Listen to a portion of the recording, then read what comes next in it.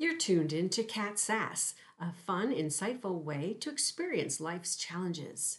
Let's look at the world today with a fresh perspective. I'm your host, Catherine Wilking. Welcome to Prosper with Feng Shui, using the elements of success.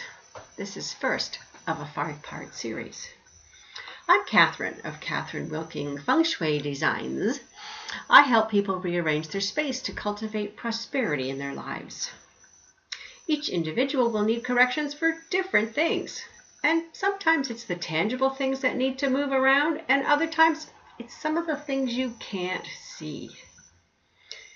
The properties of the earth are represented as elements in Chinese medicine: wood, fire, earth, metal, and water. And each element relates to a specific color, a shape, a direction. There's a place in the family, organs in your body, personality, and so much more. They are arranged in a specific order, and they can be manipulated to both enhance or destroy each other. These are the Fantastic Five in so many ways. So listen carefully. By learning how to use personnel profiling to identify and manipulate these elements, you'll find a perfect solution to sell items to your clients, how to get along with your parents, kids, and co-workers, and be a fabulous team player because you'll understand all the angles. Very exciting. The great thing about these elements is that you don't have to be labeled with one element in particular. Actually, it is advantageous to be a combination of several elements in order to maneuver through life easily. Today, we're going to start with the fire element. The fire element relates to personal profiling, is related to drama, extremes, some bling, and of course, fire itself. Fire people tend to overthink and overreact in situations. It's also common with those with extreme narcissistic qualities. Fire personality dominance can be really exhausting to those working or living with fire people. Fire itself, as you know, consumes things around them. And therefore, fire people can be time-consuming to deal with for longer periods of time. Fire people can be recognized by the way they breathlessly sweep into a staff meeting about a minute late, often with a lively story or a tale to tell. They love to shop and show off their purchases with flair and glory of finding the best deal ever. They'll be the one bringing the giant chocolate cake to a party or booking the entertainment for an anniversary party. You'll also find them a little unorganized, as cleaning up or note-taking isn't so much fun. But they'll be the ones to volunteer to head the social committee or throw parties for no reasons. They do tend to lean on the fun side of life and require constant feedback from others. Energetic and passionate, outgoing and high-strung are also terms to describe a fire person, but it's not all about the party.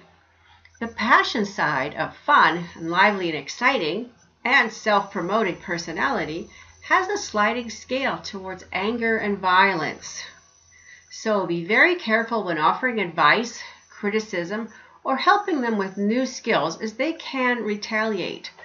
Fire people are used to being somewhat in charge. They want attention for themselves, and they're not willing to share the glory. Some fire people make it so easy for others to criticize because they're always right out in front. The best way to deal with a dominant fire person is perhaps let them have their say. Give them their 10 or 15 minutes of drama, their storytelling and such, and then remind them about the task at hand, gently. We have a meeting to get to, there's a meal to prepare, or what's the agenda for the afternoon? Not to be rude, but bring them back gently into reality. So other obstacles to watch for in this cycle is fire people can aggravate metal people. They can melt them with a sharp tongue. And that intense passion turned anger we talked about can be directed towards just about anywhere within striking distance.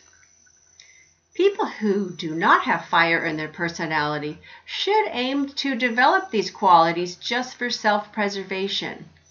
You are allowed to have a fire moment when you need to. It's important for everyone to learn to stand up for themselves, state an opinion, and present facts and ideas. It's about taking a stand and being in control. We all need fire qualities in order to balance the cycle, for they are the leaders and the risk takers that can take us into new opportunities. The goal is to find the balance, make yourself heard, live your passion, and enjoy life. Continue listening to this series, all 5 elements, and learn how they apply to you in your life. You'll be able to see yourself and your friends in a new light and maneuver through life a lot easier. To take your personality quiz, my pep quiz, it's available in my book, Practical Feng Shui for the Office, or you can find it on my website. Contact me directly, Catherine@catherinewilking.com, or check out the website, catherinewilking.com. I kept it easy for you. And enjoy your journey. Have a Feng Shui day. I'm Catherine of Catherine Wilking Feng Shui Designs.